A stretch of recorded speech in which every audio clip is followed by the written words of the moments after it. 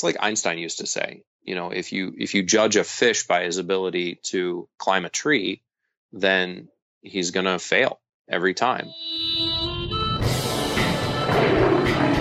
Welcome to the Lions of Liberty podcast. Here is your host, your guide, your shining beacon of liberty, Marc Clair. Roar, my Liberty Lions. Welcome back to the Lions of Liberty podcast, your home for great conversations about the ideas of liberty. And believe it or not, this is my last one of the year. It's my last conversation about the ideas of liberty of 2016. Not the last of this program, though, because you'll have another Felony Friday coming for you this coming Friday. But until then, I hope you enjoyed today's episode, which is the 275th episode of this program. And that means you can find today's show notes featuring links to everything we discuss over at lionsofliberty.com/275. And guys, I have heard so many stories out there about people trying to sign up for the Obamacare exchanges, trying to figure out their insurance. Well, guess what? Even though the open enrollment period is over for many of you, our friends at Health Excellence Select can still help you. To learn more, head over to lionsofliberty.com/health. My guest today is making his second appearance on this program, having first joined the show back in episode 125. He is the chairman of the Libertarian National Committee. I am pleased to welcome back Mr. Nicholas Sarwark. Nick, are you ready to roar? Absolutely. Probably more ready than Katy Perry. That's saying a lot, because as we know, that woman is always roaring out there. Now, Nick, so first of all, we haven't spoken in a while. So first of all, I guess congrats. I know it's been a few months, but you were recently reelected as the chairman of the LNC. So, I know it's been a few months, but congrats on that. So why don't we start there? Why do you think that the delegates, the Libertarian delegates, obviously they had a lot on their mind at that convention, but they did decide in the midst of all the craziness to stick with Nick. So why do you think that is? I think they must have seen something good in the direction that the party was going under my leadership, and I hope to earn that support over the next 2 years. And you will be up for re-election. It might be a little too early to decide, but 2018 is actually the next Libertarian National Convention. And it's funny because I already hear so many libertarians talking about 2020 and getting in there for the convention of 2020. But it seems that people forget there's a whole other election cycle. There's a whole other convention before then. So I think that might be one of the biggest challenges that libertarians or just people that are trying to influence politics in any way kind of face is getting people to pay attention during that time where they're not normally paying attention, where there's not a presidential race, when all their friends and family aren't talking about politics. So what's your kind of plan over the next 2 years to get people engaged in politics, to keep people within the Libertarian Party engaged, and to support libertarian candidates out there? The 2018 election has so much work for the Libertarian Party to do. Going back from there, even the 2017 year has local elections in states like Virginia. All of their state elections are up. But there's also a lot of ballot access challenges the party still faces.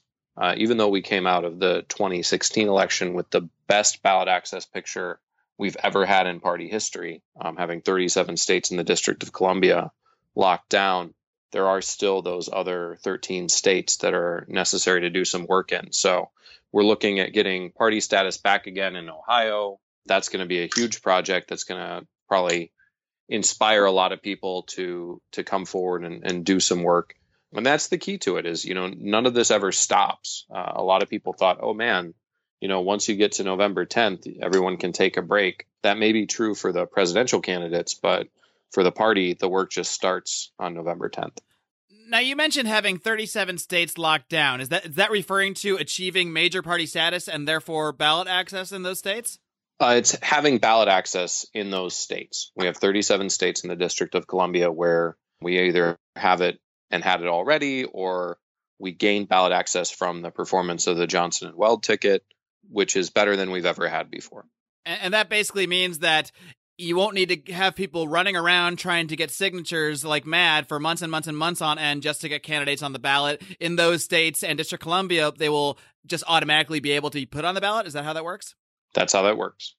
And so can you give us kind of an idea of how much of that changed due to the performance of the Johnson-Weld campaign? How many states did you have before this election cycle? So coming out of the 2012 election, we had, I believe, 31 states. And at that time, that was the best that we had done coming out of an election cycle. So, 31 to 37, that's a huge increase. That's about a 20% increase in number of states that we have. So the performance this year was incredible. We got ballot access in states like Kentucky. We've never had it before. We retained ballot access in Oklahoma, which is important because we had spent well over $100,000 getting Oklahoma Party ballot status again that they hadn't had since the year 2000. So maintaining that and not having to spend that money again is huge. Yeah, and I didn't even realize that you had 31 states going in. So, I mean, I think a lot of people picture every state, people just scrambling to get people on the ballot, but there actually has been some progress even before this election, significant progress in maintaining that status in a lot of states.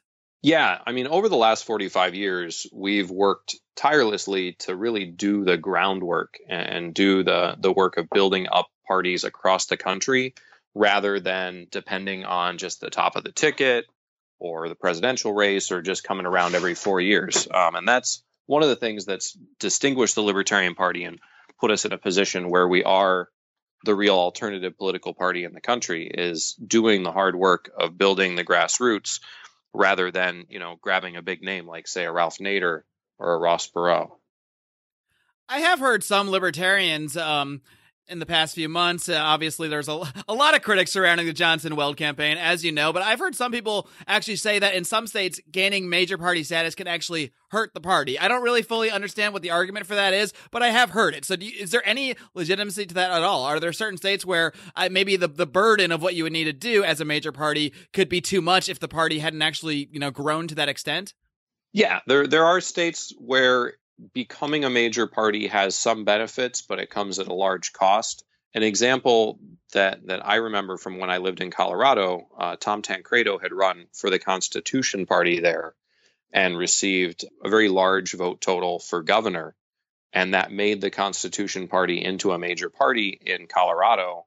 And they weren't prepared for it because once you become a major party in Colorado, you have to have precinct level officers and all of these county things, and you have to do all sorts of organizational stuff that was orders of magnitude more than they were ready for. So some states have those state law requirements, and then you either need to go to court to try and push back against them and point out that you have a First Amendment right not to have to do that kind of thing under a Supreme Court case from, I believe, the 70s. Or you have to just grow to that level, and so that's a real question that each state party has to ask themselves is this going to be beneficial or harmful? Are we ready for that growth? But the fact that we're even having that conversation is some real progress. Sure. I mean, I don't think that was even probably part of the dialogue in the Libertarian Party 20 years ago. Back then, it was probably more just like, hello, we're over here. Anybody see us? Yeah, no, it's a much better place to be, having to deal with the pain of success. Now, obviously, there's a lot of positives from the Johnson-Weld campaign. There's possibly some negatives, too. You're no stranger to the critics. You have the internet, and you have, real-life conventions where I know there's been a lot of critics of the presidential candidates. I do want to focus a little bit more on the positive, though, first. And there's no doubt that you cannot deny the fact that Gary Johnson and Governor Bill Weld received the highest vote total of any Libertarian candidate in history. So what is your assessment of the other positives of the Johnson-Weld campaign? What benefits have you seen towards the Libertarian Party as a result of this election cycle? The campaign itself more than tripled the highest vote totals that a campaign had ever gotten at the presidential level in the Libertarian Party. The fundraising was, I think, more than quadrupled the highest fundraising level we'd ever gotten before. And that was really allowed a lot more than could have been done otherwise. But those had spillover effects on the party itself. Our national party membership is at the highest level it's been since, I believe, we have to go back to like 2000, 2001 to get to those kind of numbers. Our revenue was, way higher than it was predicted to be coming into the election year, even with the normal, increases you get from the excitement of a presidential campaign. And there are, probably about 250,000 Johnson supporters who we can now go out to and talk to and see whether or not they want to become part of the Libertarian Party. There are probably some voters who just voted for Gary Johnson one time and have no interest in libertarian politics. Maybe they knew him from New Mexico or something like that. But there are also a lot of people who are kind of waking up to the fact that the two old parties don't really represent them, that those are not viable political options. And we just have to go out and invite them in. What would you say to people that are concerned that people that were brought into the party specifically by the Gary Johnson and Bill Weld campaign might not be quote unquote real libertarians? They're maybe just people who liked their messaging, but a lot of people out there don't feel that Gary Johnson's messaging really is libertarian. I think he said a lot of things that rubbed some libertarians the wrong way. What would you say to people that are concerned with that while they see the numbers, you can't deny the numbers, they see the people coming into the party, that people that are concerned that they might be leading the party in the wrong direction? There's no gatekeeper in the Libertarian Party. There's no one standing at the door checking your papers before you're allowed to come in. Hey, that's not your job? Anti-libertarian. Now, it's funny how many people on the internet seem to think that was my job over the campaign. Why aren't you going out and rebuking the ticket that the delegates chose, or kicking so-and-so out of the party because they're saying unlibertarian things? And it's not my job. The delegates choose their candidate. It was a real convention, and it was a contested convention, and not everybody's going to be happy with the choices the delegates made. But it's, what I would say to those people who have some concerns is get involved in the party. The party is not some sort of static institution. It is a dynamic and ever-changing group of people who've come together for the idea of creating a freer country. And, things ebb and flow. So if you feel like there are people who came into the party who feel differently from you, then recruit some people who feel the same as you. Try and outnumber them. I'm all for that kind of healthy competition. What I don't agree with, and I'm not going to, help enable, is the idea that, you're not going to recruit anybody new. You just want to stop the new people from showing up. You want to kick them out. That kind of behavior really isn't productive at all. Sure, and even if people did come into the party, they didn't show up as, say, anarcho-capitalist Rothbardians or whatever ideal that a lot of people out there want everyone to be. No one's going to start that way on day one. And look, I've had my criticisms of Gary Johnson, of Bill Weld, to no end. But at the same time, I run a libertarian podcast. We get a lot of listeners that are brought in various ways. And I can say anecdotally that I have seen a lot of people come into our private Facebook group and say, they first heard about this other thing, this libertarianism, because they just found out there was this guy, Gary Johnson, running for president. And maybe that's all they really learned from Gary Johnson. They learned that there's another party and someone's on TV talking about that, and they really hate Donald Trump and they really hate Hillary Clinton. So they went around Googling, and part of that Googling led them to my podcast, led them to other libertarian podcasts. So even if Gary Johnson and Bill Weld might not have been great messengers, we can argue about that all day long. You can't deny that it is bringing some people into to go down that rabbit hole. So the key really for people that I don't think that really like the messaging of Gary Johnson or Bill Weld is to go find those people, and talk to them, bring them your messaging, show them what you think libertarianism is, because Gary Johnson and Bill Weld, they're just two human beings. They can't do everything. And even if they had a great message, they wouldn't be able to completely change the Libertarian Party on their own. I think, like you said, that is really up to the people and the individuals who care about these ideals. Yeah, a lot of people in the Libertarian Party seem to confuse the role of, say, an ad man, putting up billboards to get somebody down to a car dealership or something, and a salesman who is there to work one-on-one with people to get them into a car, get them to make that buying decision. They aren't the same, and no ad man is going to put on a billboard, the entire contract to buy a car. And no salesman is going to be able to get away with speaking in, short clipped platitudes that, just sizzle a little bit, but don't actually get down to the specifics. You have to have both. And so, I think a lot of the people who are disappointed in the presidential candidate don't understand what a presidential candidate's all about. That is the most retail, the most broad saturation of retail politics that you can get. That's, the complete opposite of the local city council race, where you're going to be able to knock on every single door and talk to every constituent individually.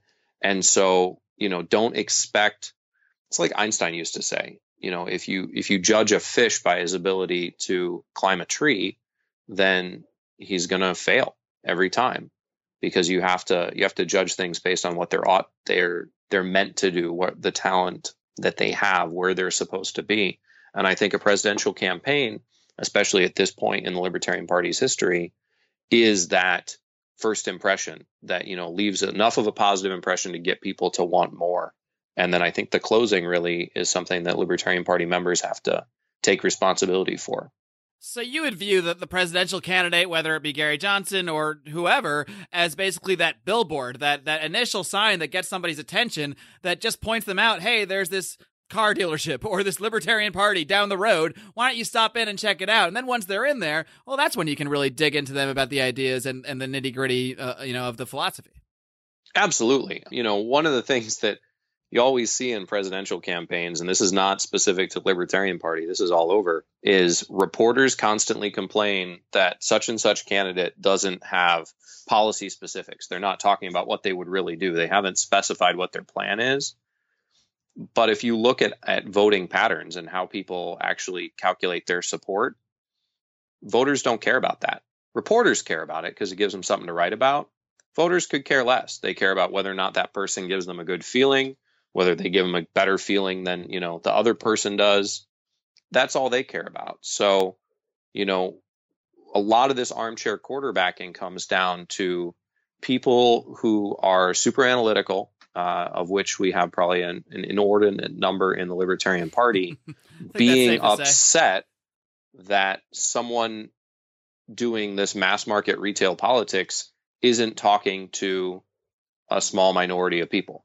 It's not about you. And that was something, I realized even as chairman of the national party, that once that nomination was secured, the candidate was no longer talking to me. That first CNN town hall got a lot of critiques from people because the candidate wasn't presenting as strong a libertarian message as people wanted. And it wasn't about us. It wasn't about talking to the libertarian base. That was done in order to secure the nomination. It was about talking to the middle of America who didn't really know anything about libertarians and giving them enough of a warm, fuzzy feeling to check it out, to go to the campaign site, to maybe give some money or put on a bumper sticker. It's not about converting them 100% on that first touch. I think what you said there about how the typical American or typical human being makes their political decisions is very accurate, because we've basically seen that embodied by Donald Trump. The biggest criticism, or one of the biggest criticisms, there's a billion of them out there, about Donald Trump has been his lack of policy specifics. The fact that he would never really say anything about his policies. He would just be out there emoting and putting out slogans. Well, guess what? He's the president-elect now because people don't care about policy specifics. Now, we can argue that that's sad, and that is sad, but, when we're talking about retail politics, there's something Donald Trump is good at, and that's retail marketing. And he used that to launch himself to the presidency, but he didn't do it by, having detailed breakdowns of all his policy specifics. He did it by identifying a few key issues that people were really passionate about and stirring them up on those issues, making them have a feeling that made them like Donald Trump. It gave them a feeling that he was the guy that was going to go in there and fight for them or destroy the establishment or whatever it is that people were looking for their presidential candidate to do. He was able to capture that in a way that was really unconventional, but at the same time, it's really just an extreme version of what all politicians and all presidential candidates have been doing for, as long as politics has been around. Yeah, there are things in politics, just like there are things in marketing, there are things in sales that work. And some of them are things that people find distasteful, or they find corny, or they find, they just don't like it. And so you get these concern pieces about, there's too much negative advertising in politics. Negative ads are there because they work. There's not enough policy detail. There's no policy detail because details can drive people away in a way that generalities can't. So why would you divide your market like that by giving them reasons to not vote for you?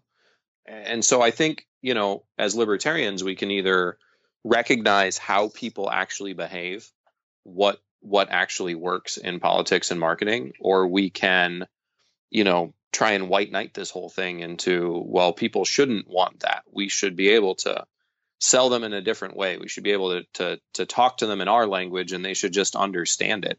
You can try that all day long, but I don't think you're going to get a lot of success there until you start engaging people where they are. Nick, I got a little bit more to grill you on, but first, I need to take a minute out to give a word to our sponsors. Guys, I have purchased my own health insurance for the past decade, and I saw firsthand how prices just skyrocketed after the implementation of Obamacare. Suddenly, I found myself with huge premiums, huge deductibles, and being told that I have to buy this specific insurance or I'm going to get fined. I realized right away that this was a scam and that I needed to seek an alternative. And I found that alternative in the concept of health sharing. This is an amazing legal alternative to Obamacare that allows people to share medical expenses with people of similar values. For most people, health sharing is a much more affordable option, and it's a lot less taxing on your soul than that corporatist Obamacare health insurance. And our friends at Health Excellence Select have put together the ultimate package to help you manage your health care. You can learn more by heading over to lionsofliberty.com/health or giving my rep, Jeff Cantor, a call. He can be reached directly at 440-283-6849. Be sure to tell him Lions of Liberty sent you.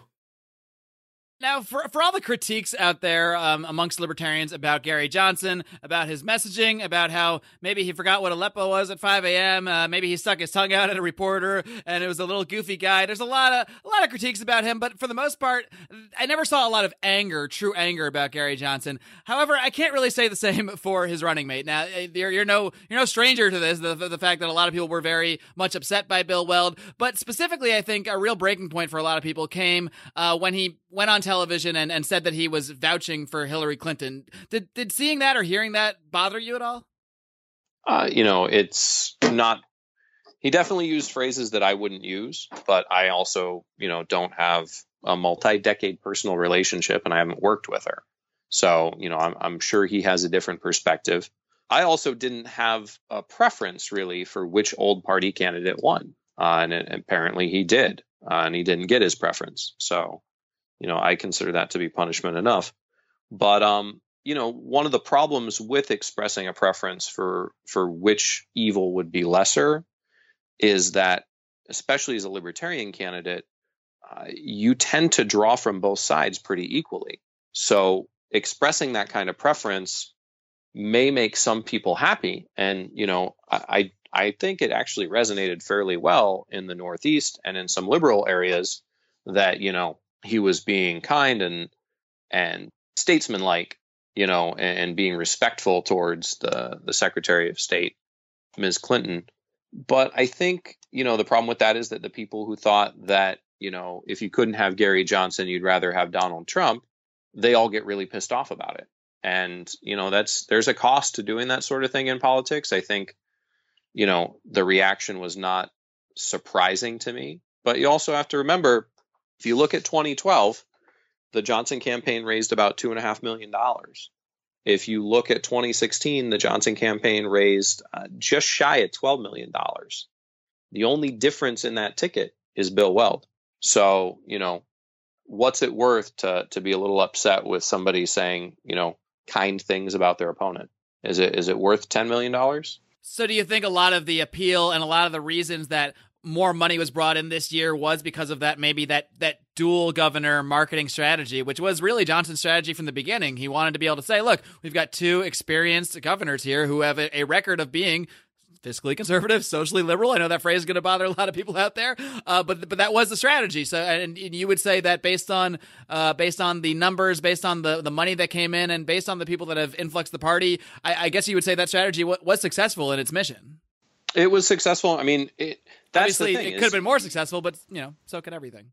So could everything, and that's, again, it's back to the fish climbing a tree. If you try and judge the Johnson campaign by a metric that you created in your own head, for whether or not they make somebody bake a Nazi cake, then they're going to come up short because you made that metric up in your head. If you judge them by their own metric, which was, we want to have the most successful libertarian campaign, we want to raise more money than otherwise we would be able to, then they were wildly successful. There are a lot of people who will take Bill Weld's call who won't take Gary Johnson's call. And, you can fight that frame, or you can play sour grapes and go, oh gosh, we don't even want their money. I don't think you can be very successful in politics by saying we don't want their money or we don't want their vote too often.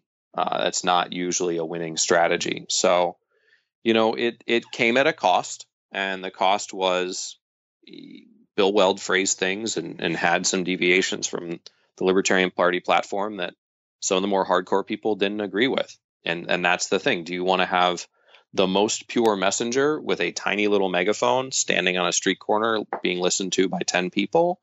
Or do you want a less pure messenger with a giant megaphone who's able to reach millions? This is a trade-off. Yeah, I think a lot of people out there got spoiled by a guy named Ron Paul back in 2008 and 2012. A guy who was on the national stage, got a lot of attention, and really did speak well to the libertarian philosophy. But we still have to look at Ron Paul and what his quote-unquote success was. I mean, he floundered out of the Republican primary. That was his political, the political result. I think the better result is how many people he became interested in the ideas of liberty because of Ron Paul, and perhaps some of that is because of how pure his message was. But a large portion of that might still just be because Ron Paul got them excited, got them interested, and again sent them down that rabbit hole. So really, what we got to look at is, how can we get more people down that rabbit hole to get them even thinking in this other way, in this way that is so outside the current political norms? And we can't really expect everybody to be Murray Rothbard in the process of doing that. Right. Well, and Murray Rothbard as a politician was pretty terrible. I hate to voice an unpopular opinion, but bring it, Nick. That's what we do here. Philosophically, I have some of his books. I actually have a silver round with his face on it, and I agree with a lot of what he said. That said, he was kind of a jerk to a lot of people. He picked some very unsavory political strategies, especially near the end of his career. And that's the same thing with the Ron Paul. I don't want to speak ill of Dr. Paul, but the success that he had primarily has been success for Ron Paul. It builds up his mailing list, his institutions. It didn't build up the party he had chosen to be in, either of them. And, it's you run a very dangerous line if you get too tied up with one personality in anything, in politics or in life. And I see some of that happening with Ron Paul, because he had policy prescriptions that were straight up wrong and anti-libertarian. And I've talked to people where if you point out these specific things that he's chosen as policy, they will twist into pretzels to avoid speaking ill of, Ron Paul, because Ron Paul can do no wrong. And everyone's capable of being wrong.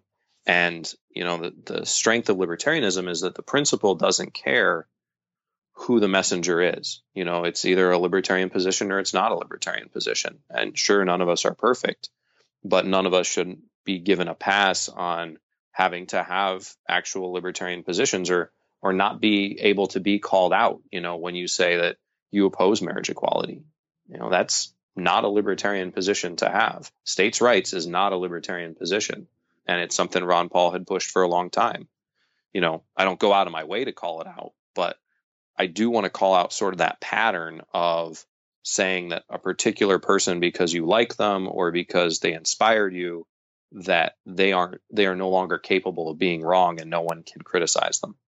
I think that's such a great point, and it's something that people all across the political spectrum are privy to or prone to, is to just follow personalities, whether it's Obama or Donald Trump. I mean, you'll see an Obama supporter or a Donald Trump supporter arguing against the same things as long as it's their guy. That's the right. one doing, the competition who's doing the quote unquote bad thing. But you flip the names and suddenly that bad thing becomes totally fine. And libertarians are in no way immune to this. I mean, heaven forbid you say a single negative word. I mean, I guarantee we're going to get comments on this show just from what you said. You say a remotely negative word about Ron Paul. I mean, I probably like 95% of what Ron Paul says, but there's about probably 5% at least that I disagree with. Heaven forbid you bring up anything in that 5%, and the name calling shall ensue among the libertarian community. There's just no doubt about it. And I think what you said there, it's the same thing though. It's looking at one person, whether it's Ron Paul, whether it's Gary Johnson, whether it's Bill Weld, whether it's Murray Rothbard, looking at one person as the savior, as the one who's finally going to bring liberty to the masses, and that's just not how it's going to work. And I think something you probably realize, or definitely realize, because that's the task ahead ahead of you in the next 2 years is that there's so much more to politics, there's so much more to messaging, there's so much more to government and kind of building a movement than a presidential race. So could you maybe just briefly describe your role and the role of the Libertarian Party, of the National Committee, in helping the many other Libertarian candidates that are out there that are going to be running in the 2018 election, especially in a year where, sadly, not as many people are paying attention to politics and paying attention because they don't have those big presidential personalities out there drawing them in. Right. I mean, you can't underestimate personality. It's a natural human instinct to like personalities and for personable people to be able to be more successful. You just want to be careful, not to get locked into a cult of it. The National Party, this is one of the things a lot of people don't understand about how our party is organized. The National Committee is responsible for, we have a national office and a staff and we do messaging and stuff like that. But all of the candidates other than president and vice president are nominated by state parties. And state parties are independent of the National Party. They're affiliated, but they're completely autonomous. So they can choose to do things I agree with. They can choose to do things I disagree with. They can choose to run candidates that I wouldn't like or candidates that I would like. And so a lot of what we're doing going into 2018 is making sure that we provide those state affiliates with the tools that they need to be successful in the way that they define success. So, we have people who are dedicated to helping states build better websites, helping them get organized to the point where they're able to have a paid executive director or get their fundraising infrastructure to the point where they're not scrambling to, send out a newsletter or have a booth at the state fair. And then we're also trying to create an attractive image for the party so that, these people in local communities. I talked to somebody at the national office just this last weekend who had come up from the Norfolk area, who had just been inspired by what was going on in the messaging to go and run in a local race in Virginia in 2017. What we can do is kind of keep that light on and create that conduit to attract those candidates, to get them hooked up with their state parties so they can get nominated, they can run for office, and then shine a light on them, spotlight people who are doing well, who are spreading this message, because as good as the state affiliates do, as good as these local candidates do, that bubbles up and impacts how successful the national party can do. Gary Johnson brought in hundreds of thousands of people, if not millions of people, who heard Libertarian Party stuff for the first time. But Gary Johnson wouldn't have picked the Libertarian Party to run under if we hadn't been doing all that groundwork, running local people, really building that message over time, building that organization. So you don't want to discount either end of that equation. And I never forget from the national perspective how important what activists in the state parties are doing to our success as a national organization. Nick, one more thing I got to ask you. With all this time you spent in the Libertarian Party, everything you've learned behind the scenes, have you considered the idea of applying that to running for office yourself? This is actually something that several people in our private Facebook group asked me. So do you think there's any chance there could be a stick with Nick, or I guess it wouldn't be stick with Nick if you're running for the first time, but a Nick Sarwark campaign for office? It is possible. It's something that I will probably do at some point in the future. It's all about, kind of picking your shots and being strategic about it. Right now, I feel like my best work can be done in building up the structure and building up the strength of the Libertarian Party as a political platform and as a political coalition and movement into something that can be even more competitive. And at the point where I feel like, my efforts would be better used in seeking a particular office, then I'll step down and let somebody else be chair. All right, well, Nick, a lot of people that listen to this program, I have listeners that come from sort of all different ilks that arrived here in many different ways. Some of them are just interested in the ideas.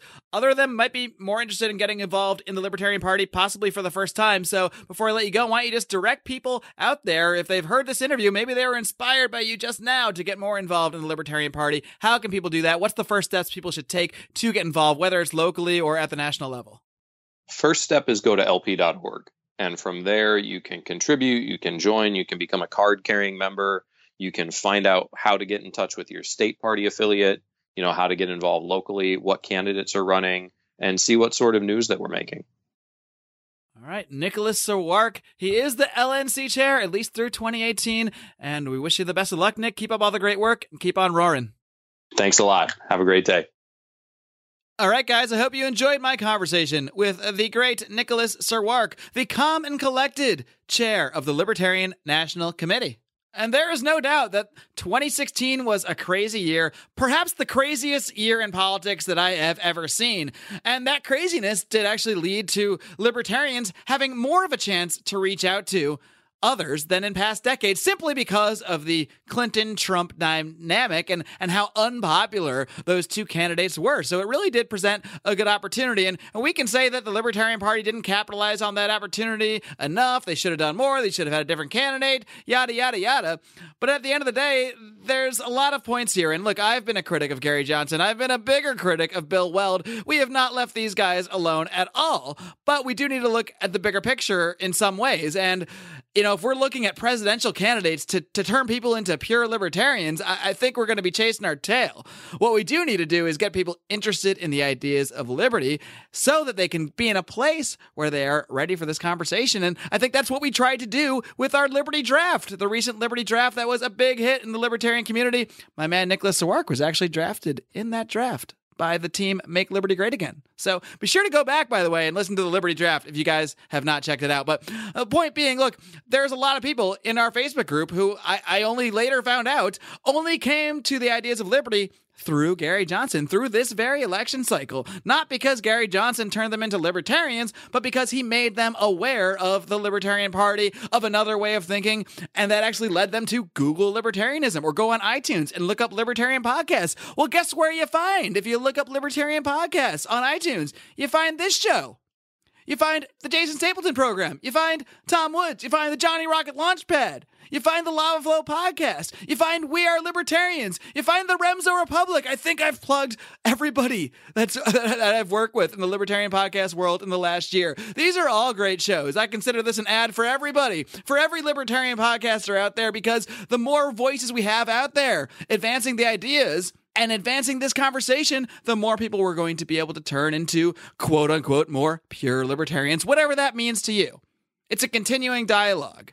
And the more people we can get involved in this dialogue, the more we can advance things on certain issues. Whatever issues we may care about, whether it's the war on drugs, as I'm passionate about, whether it's foreign policy, whether it's monetary policy, ending and curtailing the Fed. There are so many things that libertarians are passionate about. But how are we going to get people to the point of accepting this conversation? Well, that is the grand question, and no one has the right answer. But it's hard to deny that, to some extent, the Gary Johnson and Bill Weld campaign was successful at doing that. Now, it's not who I would have chosen, but as Nick pointed out, there are positives, and we got to look at the positives and the negatives. We got to look at both to really get the full picture. Now, guys, I want to personally thank you guys for making 2016 the biggest year in Lions of Liberty. This is our third year that we've been doing this, and the show's gotten bigger than ever before. We've more than doubled our listenership in the past year, and that's thanks to you guys. Maybe it's thanks to Gary Johnson and Bill Weld. I don't know. But without listeners, without people that were interested in this conversation, we'd have no show to do. We'd have no reason to do this. We all got lives. We all got careers. But we keep showing up at this microphone because we are passionate about advancing the ideas of liberty. And we're going to keep doing that in 2017. And we've got some big announcements coming. In fact, this coming Monday, our first show of the year, our first Lions of Liberty episode of the year, we're going to have a major announcement about the new format of this program. So stay tuned. But hey, what good's a new format if we don't have more people coming in to listen to this thing? And that's where you guys come in. The best way you can help us advance this program, advance the ideas of liberty in the coming year, is by sharing this program with your friends, with your family. Head over to our Facebook page, facebook.com/LionsLiberty, and start liking, start sharing. You can head over to our Twitter if you're a fan of the tweetin'. At Lions of Liberty. And of course, we'd love to invite you to join this conversation over at our private Facebook group, the Lions of Liberty Forum. Just search Lions of Liberty Forum in your Facebook search bar. It should pop right up, and we'll get you right in there to join this conversation. And you can also help this program. This is so key. This is so key. By subscribing to the show. Subscribe. Hit that subscribe button. Very important. Whether it's on iTunes, whether it's on Stitcher, whether it's on YouTube, that subscribe button is so key in helping get this show and more of those earbuds out there, as well as your ratings and reviews, those 5-star ratings and great reviews you guys have been leaving. Bring them on. Keep them coming, because that's what helps this show grow. And that's what helps the ideas of liberty grow. That's what we're doing here. We're going to keep it up in 2017 until this Friday, your final Felony Friday of the year. why don't y'all give me one last good one for 2016? Live long and live free, my friends.